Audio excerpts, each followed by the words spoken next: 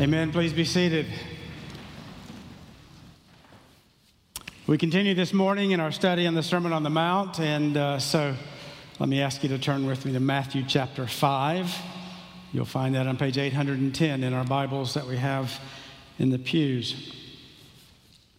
When I graduated college, moved to Myrtle Beach, I decided I wanted to get serious about golf. And so I went out and bought some very, very nice golf clubs, started taking lessons, practiced almost every day, and played on the weekends. Now, when I say get serious, it doesn't mean that I got good. But I did get serious, and sometimes too serious, and found myself on occasion losing my temper on the golf course. And so what would happen when I would lose my temper? I would throw my golf club into the woods. And I can still hear it whoosh, whoosh, whoosh as it's going into the woods. My friends would laugh at me as I would have to go running after my golf club to retrieve it so that I could continue to play golf. Some of you know the name Bobby Jones. He's the one that really found Augusta National. Well, he was a great golfer, and he had one big weakness, and that was that he had a temper, and he threw his golf clubs until one day he hit one of the women in the crowd, and he almost got kicked out of golf altogether. A bad temper or anger never does anything good. It's very destructive. David Powlison wrote an extraordinary book called Good and Angry. And in it, he said, our anger incinerates marriages. We've seen that. It disintegrates families. We've seen that. Anger also energizes gossip. We've seen that. It also divides churches. It destroys friendships. And it erupts in road rage. There's really nothing good that comes out of our sinful anger. And so, as you can imagine, Jesus has a fair amount to say about that. And I want to tell you that it is very sobering. Matthew chapter 5, we're going to begin reading in verse 21. You have heard that it was said to those of old, you shall not murder, and whoever murders will be liable to judgment. But I say to you that everyone who is angry with his brother will be liable to judgment. Now, don't just rush past that. We'll talk about that in a moment. But everyone who is angry with his brother will be liable to judgment. Whoever insults his brother will be liable to the council, and whoever says, you fool, will be liable to the hell of fire. So, if you are offering your gift at the altar, and there remember that your brother has something against you, leave your gift there before the altar and go.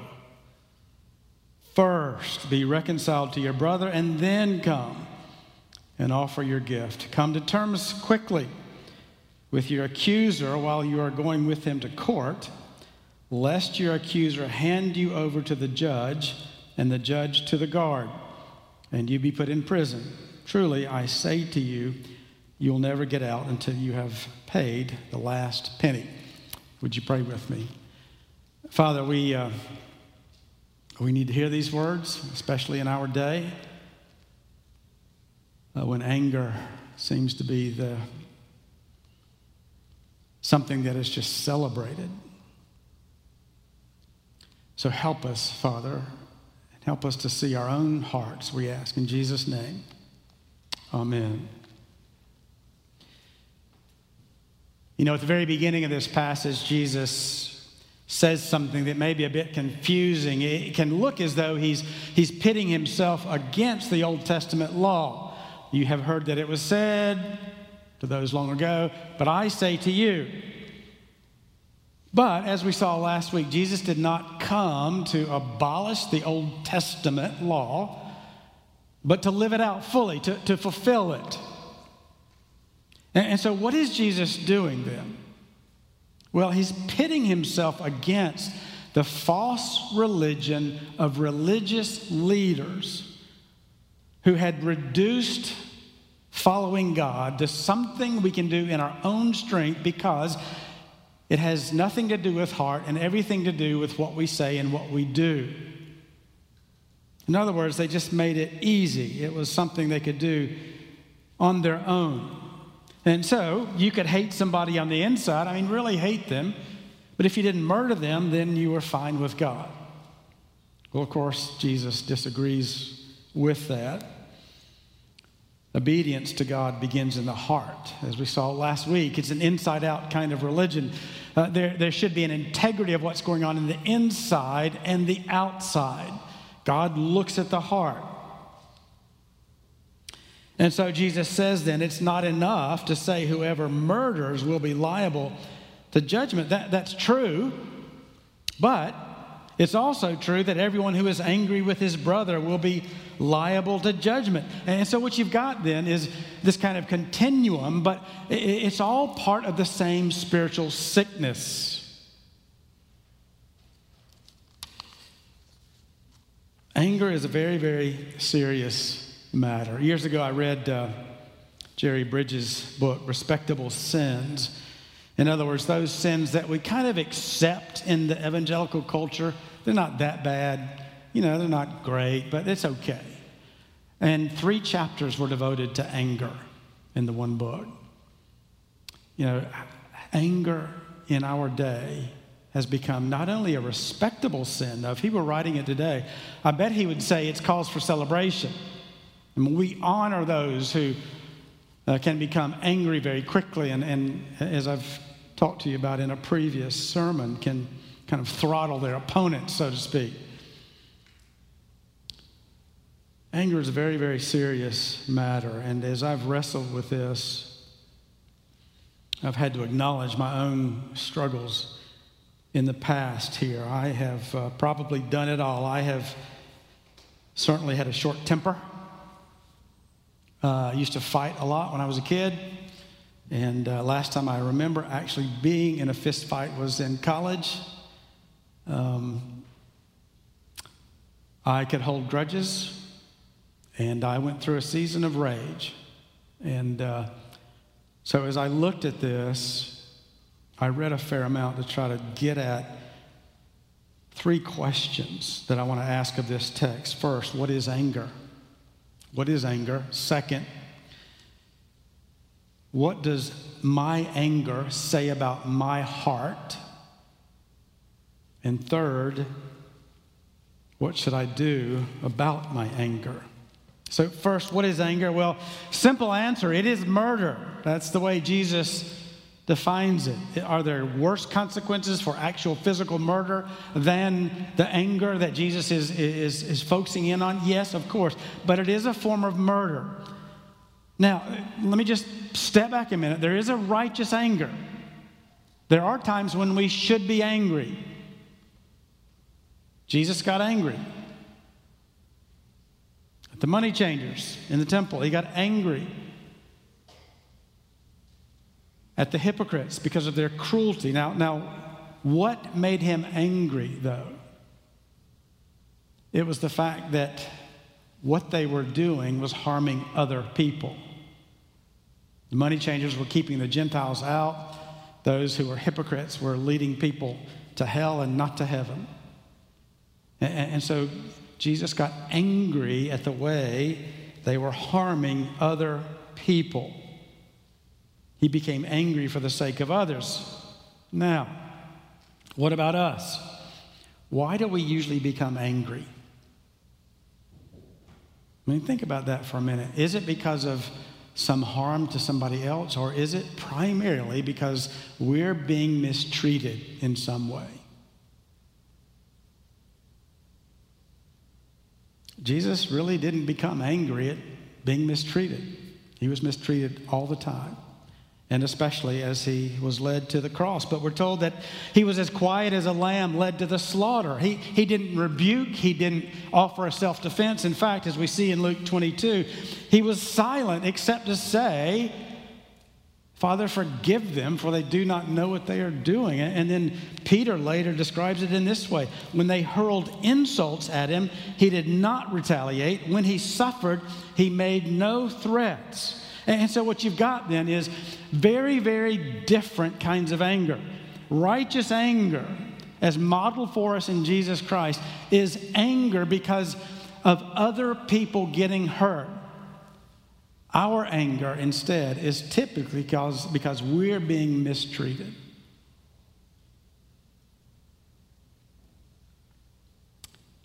Why do we get angry? I think we get angry when someone gets in the way of something that we want. Boy, then it happens. You know, we scream at referees who don't give us what we want.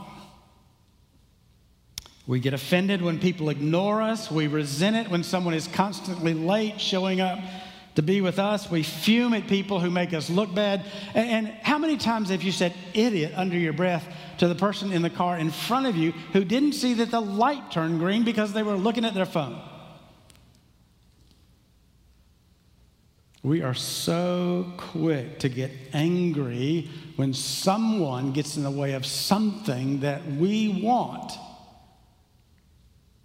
but very slow to anger at sins that offend God and harm others.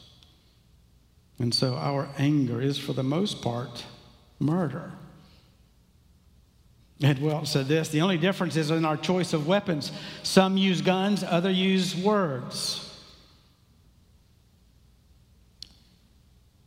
We treat, though, the damage that we do with our lips very, very lightly because we do not see the corpses that we leave behind with our murderous hearts and words and actions. And so that's why Jesus calls us murderers. And see, I mean, he came to bring shalom. He came to restore human flourishing on the earth. That's what we see in the Beatitudes. Blessed are, or flourishing are, those who are this, and this. And what we do in our anger, though, is to begin to tear away at the fabric of that shalom. We begin to destroy that flourishing.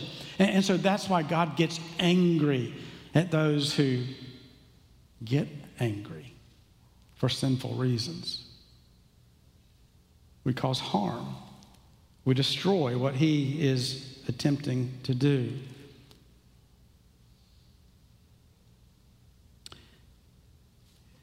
You know, it takes different forms for different people. For some, it's calling someone a fool. For others, it's insulting someone with a kind of self-righteous contempt as though, what's wrong with you? And for others, it's just rolling your eyes. How many times have you done that?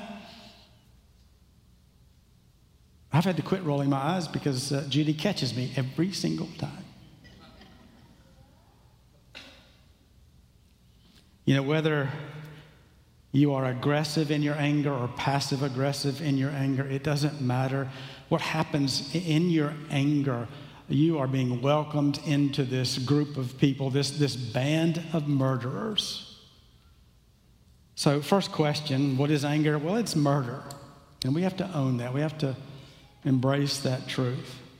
Second question, what does my anger say about my own heart? Well, as we saw last week, and as we see again this week, Christ pushes us to look at the heart. And so what I want to do for just a moment is to ask not just about how do we deal with our anger, but how do we understand perhaps the motives that are behind even our anger. And David Powlison, in his wonderful book, gives us three, and they all three apply. I've tried to wrestle with this, to think through this, and they all apply oftentimes with our anger. Number one, first motive that lies underneath, as it were, our anger. First is this: I want my way. You know, I must be loved. I demand your respect. I need you to treat me the way I want to be treated. I command that you give me a break. I insist that you be understanding. I demand that you be affectionate. Whatever it is, as we look at our anger, it says, I want this. And so the way we begin to think about it is this way, and how it leads so quickly to anger is, what I want is right. We feel like that. And so we have a right to be angry with you if you don't give it to me. Well, of course that's not the case. Anger is murder. Judy and I have 3 children, and one is very neat, one is somewhat messy, and one is especially gifted at being messy. Her name is Mary Catherine, and she's practically perfect in every other way, but she is messy. And so her room, growing up, she could mess it up in two minutes flat. And if you wanted to walk in her room, you had to kind of look to see if there's any square inch anywhere in her room that doesn't have books and clothes on it. In fact, you couldn't find a place because it was a foot thick with clothes and books. And one time, I had been in there trying to help her straighten up, crawled under her bed, and found an old science project. It was a potato that had been there for months. And you know those eyes that grow on the potatoes? Well, this looked like a giant spider out of the Outer Limits. I mean, it had legs like these, eyes. It was awful. Now, here's the point. Every once in a while, I did get up the nerve to go in and try to help her clean up. And usually I lasted about 1 minute. I would get so frustrated, I would turn around and leave in frustration. And what makes me sad as I think about that now is I know she knew I was frustrated. And so she saw a bit of my murderous heart who wanted her room to be neat, even though she was fine. It didn't bother her a bit. First motive for our anger is I want my way. Second motive is I like playing the victim. Now, you're probably thinking, I don't like playing the victim, but just wait a minute. Think about it like this way. When someone wrongs you, and it's fairly significant, when someone wrongs you, or you imagine that someone has, often it's not true, but whether it is true or not, when that happens, when something is either withheld from us that we think we deserve or not given to us that we desperately want, then what happens is that we tend to put that person on trial for crimes that they've committed against us. And so we put them on trial, and then we very quickly convict them without ever going to them and really trying to understand what happened. And then what do? We punish them with our anger. We pay them back. Now, why do we do that? Well, if Pallison is correct, and I think he is, we like self-pity. We like self-righteousness. They're very strong narcotics. It feels so good to feel so bad because it makes me feel justified. It makes me look good, and you look bad.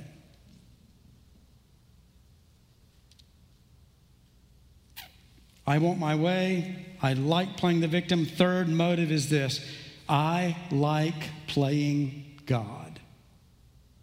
What do I mean by that? Well, whether I'm really ticked off or just a little irritated or deeply embittered, it's all about almighty me. Anger is so demanding and is there because such of a sense of entitlement. I deserve this. I should have gotten that. You're keeping that from me. This is what I want. That our attitude, that we would never say these words. This is what our attitude becomes. My kingdom come, my will be done. Not your kingdom come, your will be done on earth as it is in heaven, but my kingdom come. It's my will that matters here. And when you think about it that way, what you have then is a rejection of God's authority. You're not submitting yourself to the Lord. You're basically raising yourself to a position even above the Lord by saying what I want is right, even if it's contrary to what you want for me. And when we do that, it's very much a repeat of Satan's sin against God that resulted in his fall from heaven, as we see in Jude 6. He wanted the glory of the Lord. He wanted the authority of the Lord. And so here's something that we should all think of in the midst of our anger, before we get angry, after we've repented of our anger. Satan loves you to be angry. He loves it because it puts you in a league with him. Isn't it interesting that Jesus describes Satan in John 8:44 as a murderer from the beginning?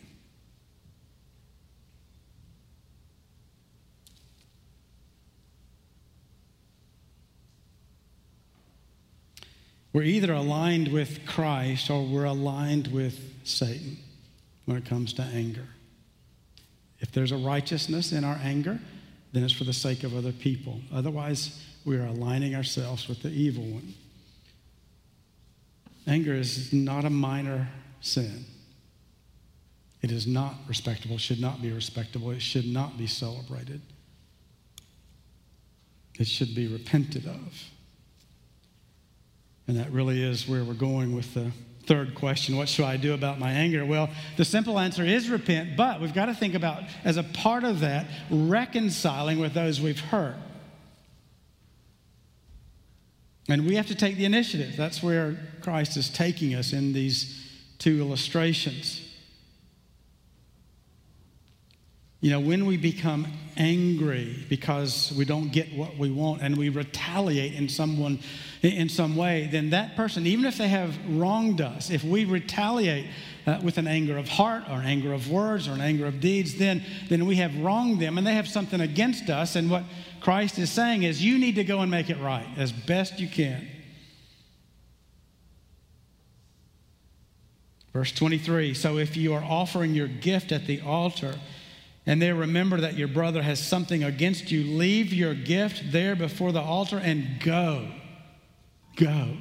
First, be reconciled to your brother and then come and offer your gift. What's here is the necessity of reconciliation.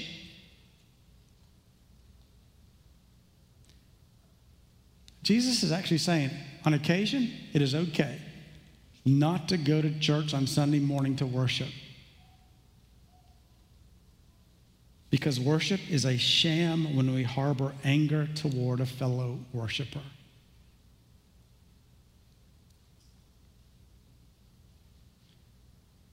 See, here's the truth that we have to recognize. We cannot be right with God until we put ourselves right with your brother or your sister in Christ. The two go hand in hand. Now, we can't make someone forgive us, reconcile with us, but we can go and do everything possible to seek that outcome. Second illustration really talks to us about how urgent it is. It's not just necessary, you should do it quickly. Come to terms quickly with your accuser while you are going with him to court, lest your accuser hand you over to the judge and the judge to the guard and you be put in prison. This isn't a kind of way to think about the next legal case you're involved in. That's not really where Jesus is taking us. He is taking us to the urgency of getting right with people that have something against you.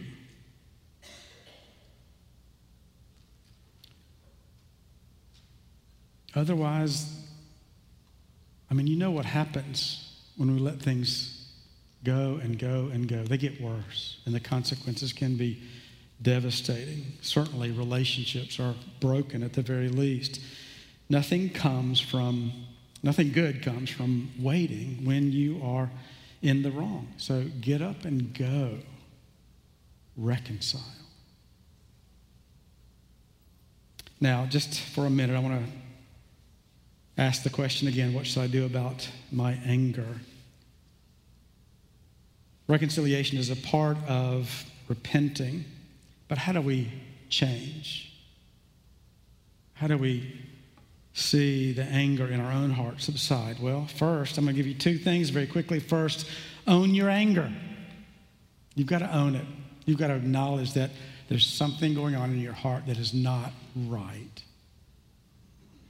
So go back to the first beatitude. Over and over again, we need to go back there. It's where Jesus begun, and so much of what comes later on depends on going back there. Blessed are the poor in spirit. Blessed are those who admit their sin, who really do see that they're helpless before their own hearts. They cannot fix what is there, but God can. He is the only one. And so it takes this humility, this poverty of spirit, this acknowledgement that we cannot fix ourselves. And then what happens is spelled out for us in 1 Peter 5.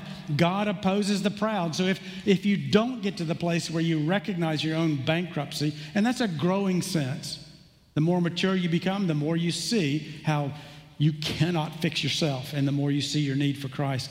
But God opposes the proud. If you don't get there, He will not give you what you need to be changed. But God gives grace to the humble. And that's not just the forgiving kind of grace, but also the strengthening, the helping kind of grace to enable you to do what you cannot do in your own strength.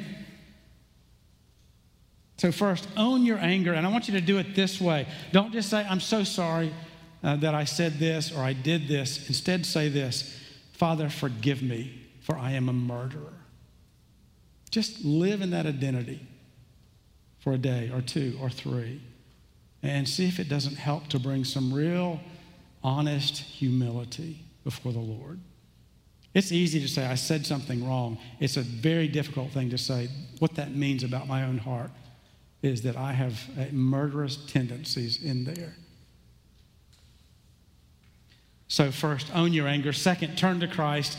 Think for just a minute how many times you've failed Him. And this is a good, not to kind of wallow in past, but sometimes it's really good to go back through and look at your life and see how many times, you failed Him in significant ways. How many times you misrepresented Him by the way you live. As a disciple, we're supposed to be living as He lives, and yet we fail in so many ways. And then how many times you have given Him so many reasons to be so angry. And then remember that Jesus did not pay you back in anger. Instead, He took your anger upon Himself on a cross. It was an act of love, and then He died. One of the saddest things I ever saw when I was a kid was my neighbor across the street. He was backing out of his driveway in his car. He did not know that his sweet dog was right behind his car. He ran over his dog. When he realized what he had done, stopped the car, ran around, picked up his dog, who stretched up her head and licked him in the face and then died.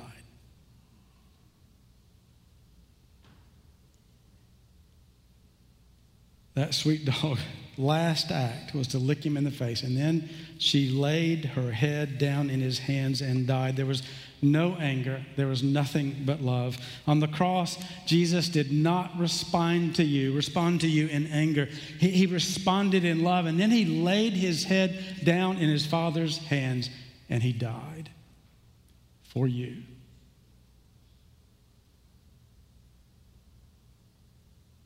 That you might know life as it was meant to be.